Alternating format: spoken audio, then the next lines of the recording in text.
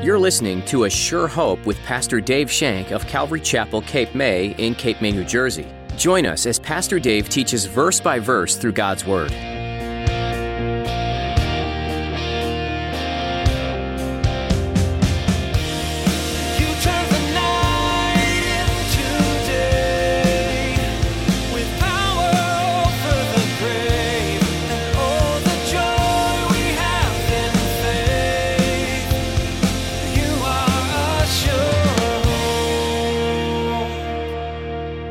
If Jesus is not God, our faith is in vain. You do not have to read the Gospels very long until you come to the realization that Jesus is not a liar, that Jesus is not a lunatic. You come to the realization that He truly is the Son of God. He came to earth as a man who died for our sins on the cross. And then God raised Him from the dead. And now He sits at the right hand of God the Father. You can clearly see that. Most influential people are considered by some as a crazy person, and by others as an extraordinary person who could do what most others couldn't. Well, what do you believe about Jesus? Today, Pastor Dave asks you to believe and trust that Jesus is who He says He is, and to take Him at His word. Now, here's Pastor Dave in the book of John chapter 5, as he continues his message, The Claims of Jesus Equal with God.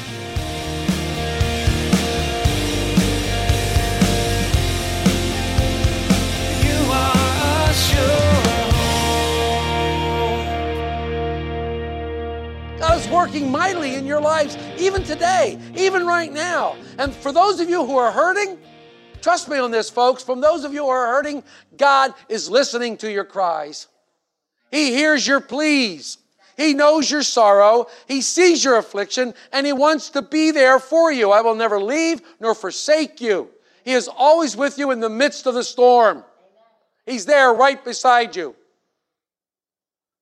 Always working. How blessed it is to know that at no time is the throne ever vacant. No time is the throne.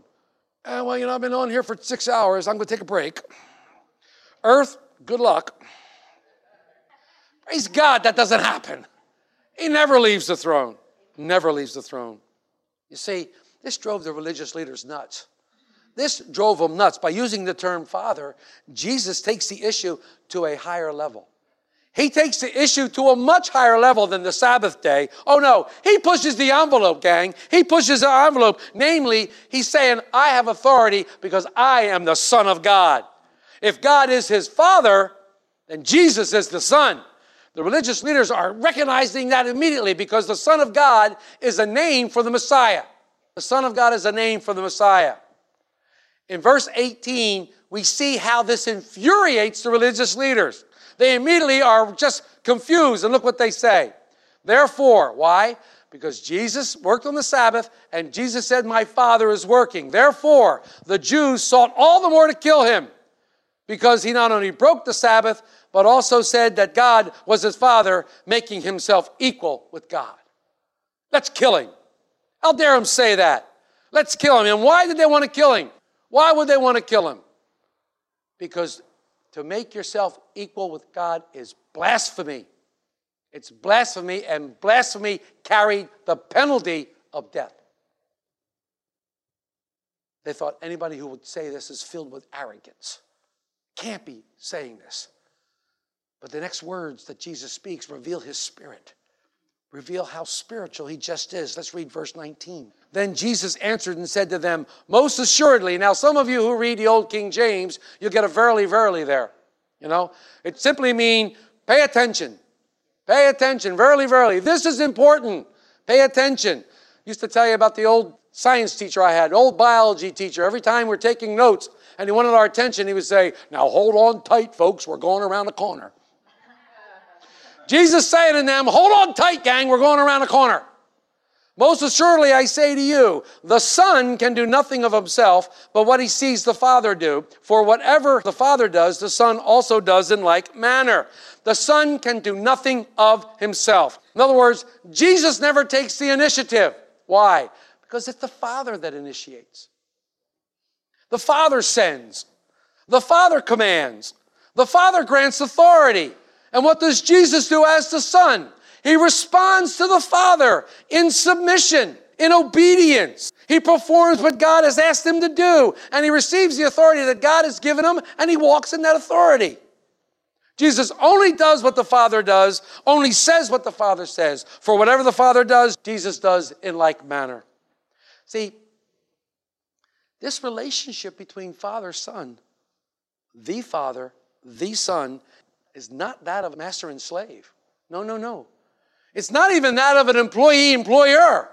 It's a loving, cherishing relationship between a father and a son who are united in love. A father and a son who are united in love. When Jesus came to earth as a man, he submitted all things to the Father. In fact, there's a Hebrew scripture in chapter 10, verse 9. We got to read 8 and 9. Previously saying, sacrifice and offering, burnt offerings and offerings for sin, you did not desire, nor had any pleasure in them, which are offered according to the law. Then he said, behold, I have come to do your will, O God. Jesus came to do the will of God. He came specifically to do God's will. And when was this will thought of?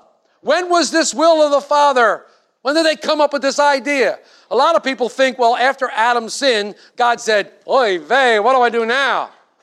That's not what happened. That's not what happened, because Peter tells us in 1 Peter 1:20, he, Jesus indeed, was foreordained before the foundation of the world, but was manifest in these last times for you, who through him believe in God, who raised him from the dead and gave him glory, so that your faith and hope are in God. And in Revelation 13, verse 8, all who dwell on earth will worship him, Jesus, whose names have not been written in the Lamb's book of life, who was slain before the foundations of the world. So this wasn't the second choice. This was the original plan. This was plan A.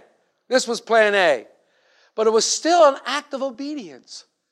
It was a complete act of submission and obedience, because Jesus did it at the acceptable appointed time. It was the acceptable appointed time. And we've been set apart with God. We've been sanctified. Our sanctification is founded on the will of Christ, not our own will. I don't sanctify myself. That's the religious box. I'll never do anything to get holy. I'll never be worthy. I'll never be good enough. But Christ is, and in Christ is where I hope. My sanctification is founded on the offering of Jesus, not on something that I can muster up. I can kill all the goats, ghouls, cats, and dogs I want. If it's not to Jesus, Jesus is the perfect sacrifice. I love these words. In the Hebrews, it says, once and for all. These are important words. These really are important words, and they need to sink in to all of us. The writer of Hebrews repeated this theme over and over and over. Once and for all. What does that mean? That means it's settled. It is settled forever, once and for all. And what we need to do is we need to settle it in our hearts. We need to settle it, believe it, and move on. Stop trying to figure it out. Believe it, settle it, and move on. That's what we're called to do. We're called to do that. Jesus veiled his glory willingly and laid aside his ability to exercise his divine attributes. When Satan tempted him in the wilderness, Satan wanted him to use his divine powers.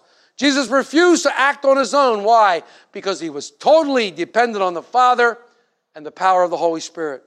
And I love this. Why?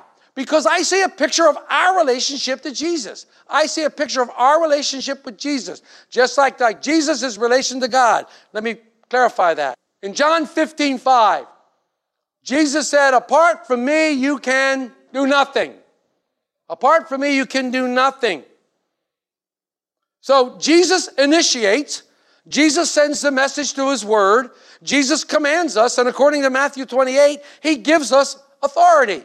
So we in turn are subject to him, therefore we submit to him, and we respond to his commandments by obeying and performing that which is done in our lives. That's the relationship we have. I'm only doing what Jesus is doing, and I'm only saying what Jesus is saying. My life and his are so intertwined. We are one. When you look at it in plain English here, what Jesus is saying to the Pharisees, he's basically saying, hey guys, if you really want to place the blame on somebody, try the Father. Oh yeah, wait a minute. He's God. I'm just doing what he's doing. It's not my fault. And healing the man on the Sabbath was sin. If that was sin, the Father's to blame. That's what he's saying. And I love the next verse. Read the next verse. Look at it, verse 20. For the Father loves the Son. And shows him all things that he himself does, and he will show him greater works than these, that you may marvel. I love that the Father loves the Son. The Father loves the Son. Oh my gosh. How much does the Father love the Son? Oh my goodness. Beautiful love that a father has for his child. Beautiful love that a father has for his son is nothing compared to what the love of a father has, the Father has for the Son of God. Interesting. Built on love and confidence. Built on love and confidence. The Father loves him enough to show him all things. This is the second time it's recorded in the Gospel of John, because John recorded it in chapter 3:35. The same words. The Father loves the Son. And the Greek word here, the tense, means continual love. It means loved always. It means a love that's never broken up. It's a love that always happens. It's always coming forward. It's always there. The Father never ceases to love the Son. And as I was looking at this, and as I was trying to come up with what the Lord wanted to show me through this, I see this great passage in John 1, verse 12. It says, but as many as received him, Jesus, to them he gave the right to become children of God, to those who believe in his name. So what's being told me here, that is, if we've accepted Christ as our Savior, then God is our Father. And we are his children. And oh, how the Father loves the Son. And oh, how the Father loves you. How the Father loves you as his children. He loves you and it never ceases coming towards you. His love is new every morning. His love constantly comes to you like the waves of the ocean, constantly pouring out upon you, constantly showering and coming over you, constantly there for you to rely on. His love is perfect.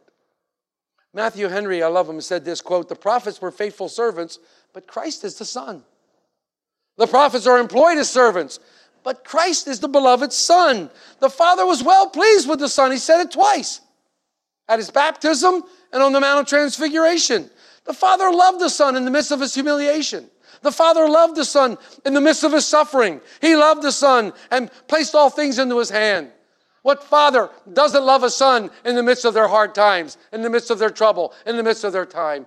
Father loves the Son. It's a built-in love. It's a love that only a father can have for a son. It's a perfect love. The Father trusted the Son. He gave him the Spirit without measure, and he gave him all grace into his hands. Jesus said he had received authority from the Father to do even greater things than heal the lame man. Jesus said, I'm going to do things that will amaze you. It's as if the religious box was standing there and her mouth was hanging open. And they're going, what? And Jesus looks at them and says, you ain't seen nothing yet, folks. You haven't seen anything yet. And then in the last several verses, Jesus gives us 3 examples of the work he shared between the Father. The first one is the raising of the dead in verse 21. For as the Father raises the dead and gives life to them, even so the Son gives life to whom he will. This was a blasphemous statement because the Jews believe only God could raise the dead. Once again, Jesus is making a claim that he's God. He's making a claim that he's equal with God. But if you look into the verse, if you really dig into the verse, I believe that he's not talking about physical life. I think he's talking about spiritual life. I think he's talking about spiritual life. Most certainly he was referring to spiritual life, giving life to the spiritually dead. And you know, you've been around here long enough, you know I got to go to Ephesians 2. You know I have to go to Ephesians 2, beginning in verse 1. And you, he made alive who were dead in trespasses and sins, in which you once walked according to the course of this world, according to the prince of the power of the air, the spirit who now works in the sons of disobedience, among whom also we are all once conducted ourselves in the lust of our flesh, fulfilling the desires of our flesh and of our mind, and were by nature children of wrath, just as others. But God, who is rich in mercy, because of his great love, that which he had loved us, even when we were dead in our trespasses, made us alive together with Christ.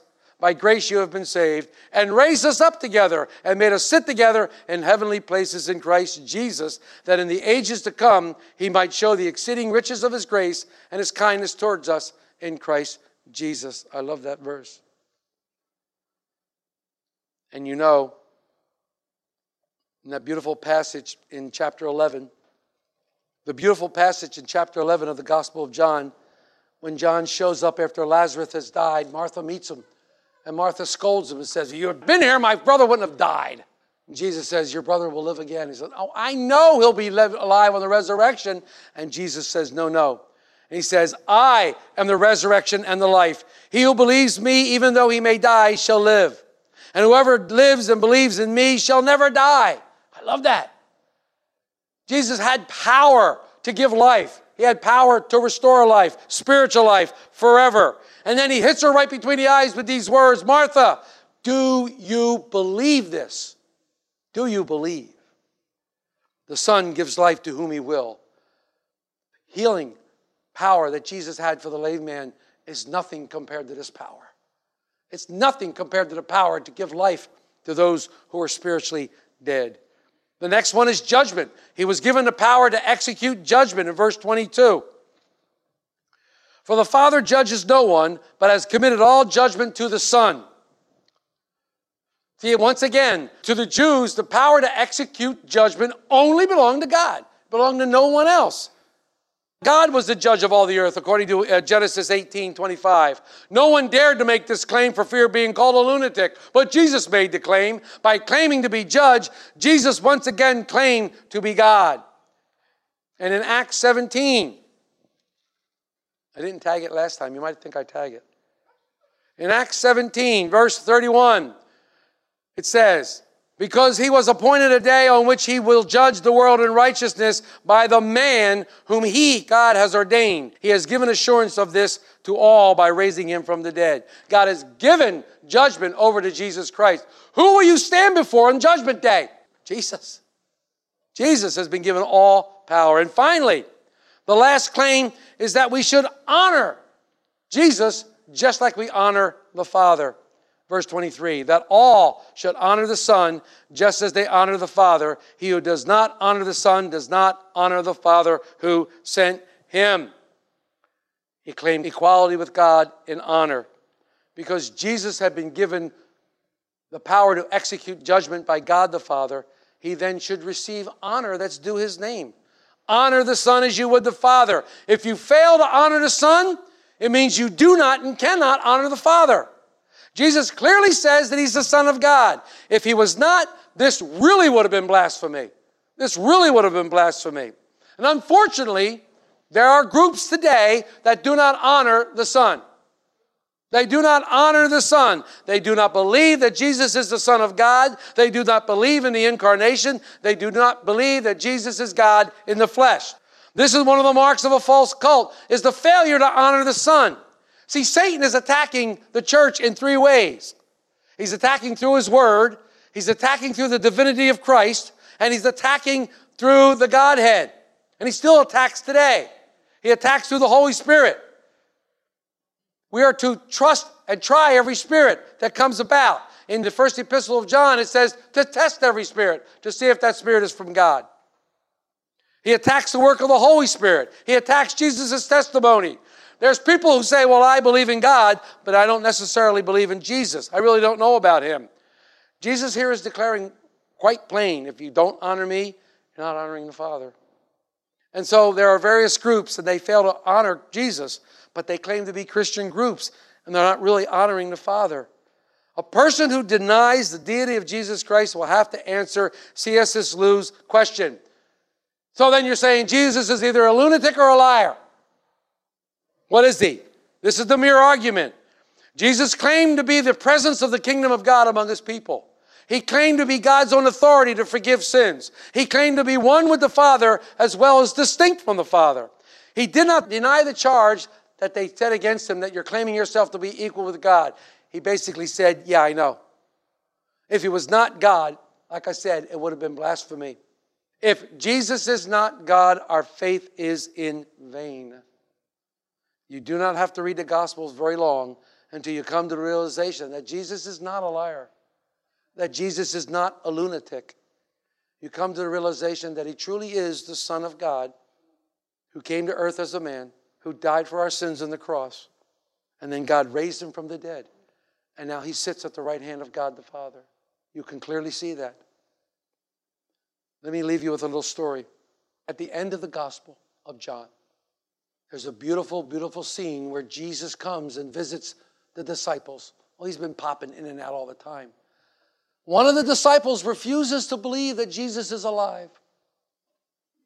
One of the disciples won't believe that Jesus is alive. They call him a doubter, but he's really a skeptic. Unless I can put my hand in the nail prints in his hands, unless I can put my hand in the wound in his side, I don't believe. Well, they were in a room, and all of a sudden Jesus appeared. And he walked over to Thomas, and he said, Thomas, put your hands here in my nail prints. Put your hand here in my side. Thomas looked at him and fell to his knees. Thomas falls to his knees. He holds up his hands and he says, my Lord and my God. Jesus did not rebuke Thomas. He did not rebuke Thomas. I had an argument one day with a person who came to my door, knocked on my door, and wanted to talk to me about Jesus. And they denied the deity of Christ. We had this argument for a long time. Scriptures back and forth. And when these kind of people come to your door, if you're not armed with scriptures, you better be in trouble because they are. And they know the Word of God. God bless them. And I came to this scripture and I said, okay, finally we have to decide right now what's going on. And I said this scripture. And I said that scripture. And I read that scripture.